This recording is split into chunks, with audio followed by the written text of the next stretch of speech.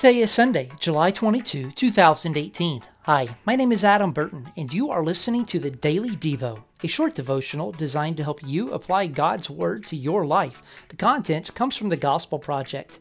Take a few moments and read Jude chapter 1, verses 3 through 25. Jude warned the early Christians about people who would create division by teaching false doctrine and engaging in sinful behavior. Jesus is the one who protects his family from stumbling and who will enable us to stand blamelessly and joyfully in the presence of his glory. If you are in need of prayer, please get in touch with me. I would love to pray for you.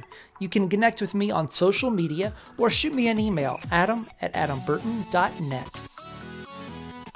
Oh, thank you.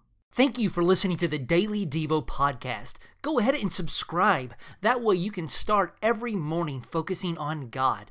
Also, please give us a rating and review in your podcast app. This will help others to find the Daily Devo.